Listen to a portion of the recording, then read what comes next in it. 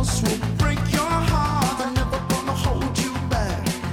I'm always gonna have your back.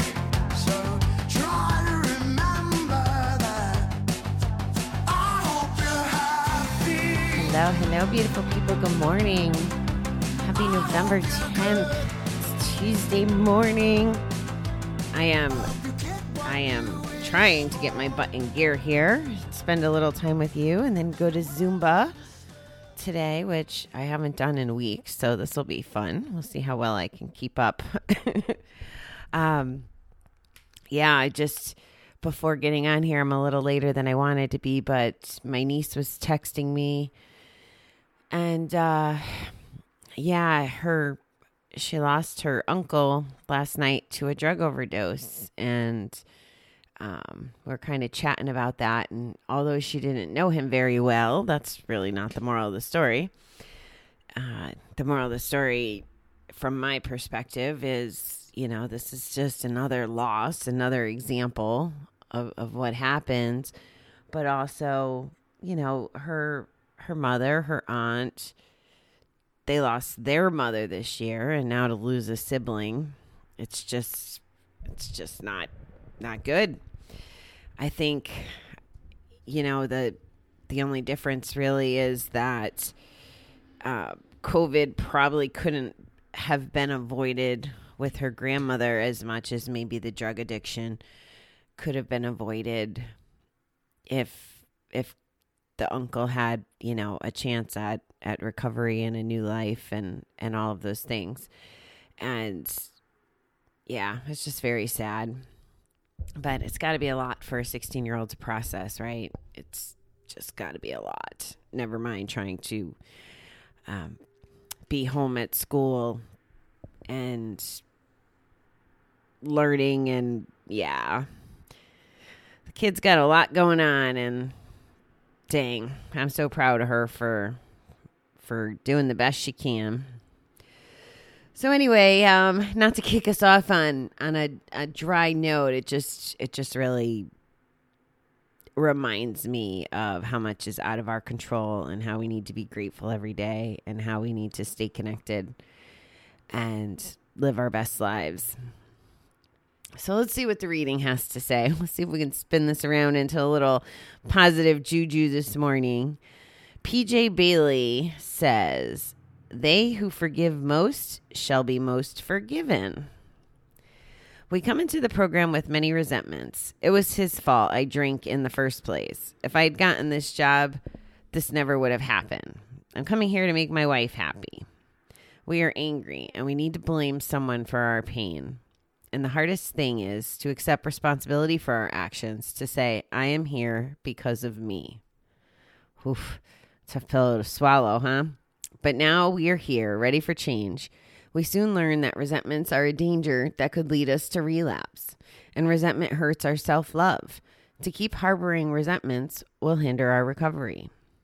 So we take an inventory and share it with someone we trust and begin to understand the self-defeating nature of resentments. We are slowly beginning to feel and express our anger. It can be freeing to realize that whether or not we confront the target of our anger makes no difference. We learn that resentments poison us, and we don't want to let them keep us from our higher power. In time, with help from our 12-step fellowship, we can learn how to forgive and find peace in ourselves. Today, help me take one step closer to forgiveness. We've talked a lot about this lately, forgiveness and resentment. And I think that everybody here knows how I feel about the value of letting go of resentments and forgiving people. And I just want to remind you that forgiving people is about freeing our own souls, not releasing them of the responsibility of which the harm was done or whatever. It's not setting them free. It's setting yourself free. I saw something a while back, and I think it was from the voice of a young lady talking about maybe one of her parents giving this lesson. and my memory is a little fuzzy on it, but essentially when somebody says, I'm sorry to us, we don't necessarily have to say it's okay, because it's not okay, right? Whatever the behavior is. So if someone, even if you took toddlers, for example, and you got 2 3-year-olds and one punches the other and the mom comes over and says, you have to apologize because you hit them. Of course, they don't really know the magnitude of it, but maybe the one kid says to the other, I'm sorry, and the other kid says it's okay. Well, it's not okay that the first kid hit him. We need to, when we're giving forgiveness, say, thank you for apologizing. I forgive you. It doesn't validate that the actions were acceptable in the first place. So that was the first point that just kind of bounced around in my head. We can give forgiveness without giving permission to do harm to us. The other thing is, this could be a really fun, this blame game thing. It can be such a fun interaction if you use it for good instead of evil. And here's what I mean. So I was in a meeting with my business partner the other night, and something had a positive result. I think it was maybe we were talking about the client list or something that had happened. It was a positive result. I think it was the client list and the fact, this company started as her idea, really, and we're just kind of taking the ball and running with it together. But I said something like, yep, Anna, it's all your fault. Like, we're busy because we got this company because it was your idea. And what I'm really saying is I'm giving her the blame, right? But I'm really giving her the credit. I'm just doing it in a silly way. She knows I give her the credit without it being presented in a I don't want to say sarcastic fashion, but with the undertone. So I do that often too. But I guess what I'm saying is, if you reprogram your brain to blame people for the good, and blame doesn't really even sound right in that sentence, right? We don't think of blaming for good. But that's kind of the fun game, is changing our thinking around that. So blaming people for positive results instead of negative is kind of a fun way to make people feel really good about themselves and acknowledge, your gratitude in kind of just a different way, and reprogram your brain that you have to take accountability for your own actions, right? That's what the reading's really about. I'm just giving you a little context of how to have a little different thinking around it. It's real easy, and there's probably times that I use language around it. I don't know that I believe it per se, because I believe that I'm responsible for everything that's ever happened to me and the choices I made, and I'll own my shit. Like, I just will. There's no point not, I think there's times that I've blamed the drinking, say, for a behavior that I needed forgiveness for. Like, oh, well, I was drinking. I don't remember saying that or doing that, or I didn't mean that. There was an incident with one of my best friends years ago, and I was trying to explain something, but because I was drinking, it didn't come out right. And I really hurt her girlfriend's feelings, like really bad, like where she didn't want to talk to me anymore. So I could blame it on the alcohol. Well, it didn't come out right. It didn't matter. The damage was done. If I wasn't drinking, which was my choice, it wouldn't have come out that way. So I own things like that now. Blaming circumstances, like these examples, it was his fault I drank, or if I had gotten this job, it wouldn't have happened, or, my wife, I'm coming here to make my wife happy, like whatever, like we're putting it onto someone else, those choices. And what I really have found is that by making my own choices and owning my stuff, good, bad, or indifferent, it kind of clears the playing field and I feel much better. Why would I want to put shit on someone else anyway? Why would I want to make them feel bad? Or why would I want to, if I didn't get a job, let's use that example. If I didn't get a job, is it because of the interviewer? Well, it's their fault I didn't get the job. No, it's my responsibility I didn't get the job. I might not have the skill set. I might not have the experience. I might have asked for too much money. I might not have been with the personality that would align with their team. There could be a million reasons. But I can't go blaming the interviewer and then do bad behavior, and I'll call it bad behavior even though, I don't like that kind of language. But okay, I went and gambled because I didn't get the job. I remember that, 15 years ago when I didn't get a job that everybody thought was mine, essentially.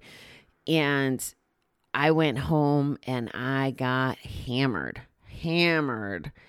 And I was on the phone with the big decision maker, hammered, and I have no idea really what happened in that conversation, but I know it wasn't good because I was drunk and I was angry and disappointed and all kinds of things. And I was with Davey at the time, so I'm pretty sure he probably told me that I was crazy for whatever I said, but it wasn't his fault I didn't get the job. And at the time, even if we think back to 5 years ago, I might have been like, okay, well, I probably wasn't acting. I mean, here I was looking for a promotion. Is someone who deserves a promotion the same kind of person who gets drunk and yells at their future boss? Like it just doesn't work out that way. So obviously I wasn't ready for that promotion. Now today I can look at it because of faith, and it ties it in here later in the reading about higher power. Well, now because of my faith in the universe and the way that things happen the way they're supposed to happen, I know I didn't get the job because it would have taken me on a whole different path. And it wouldn't have led me to this moment right here, right now with you. So that's kind of how my belief system has evolved on this topic through the years. And I guess I'm just saying, don't use circumstance as your imaginary get out of jail free card, guys. Like, own your stuff. You can't fix it until you own it. But if you're not taking responsibility for it, you'll never heal. You'll never know what's broken to heal, for starters, and then you don't have the opportunity to heal it because you're still thinking everything is everybody else's fault. I have an addict in my life that basically lives that way. Everything is everybody else's fault. Takes no accountability. One of the examples that sticks out for me was he told this story of a guy had his food stamp card, and instead of spending the agreed upon money, the guy spent all the money that was on the card.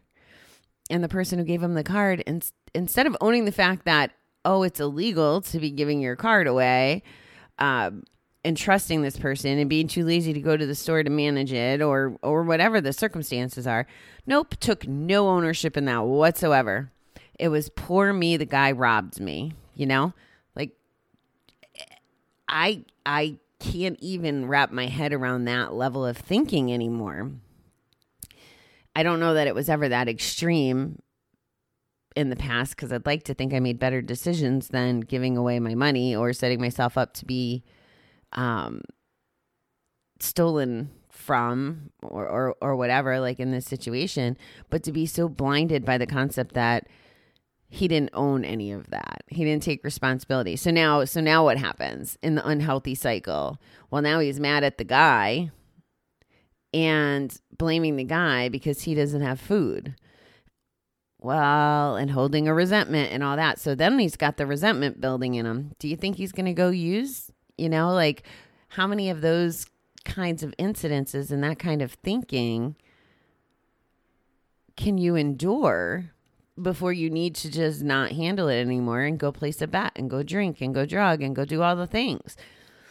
So we spend a lot of time talking about things like this because they don't serve us. And I have to make it crystal clear that these kinds of behaviors and actions and thinking don't serve us.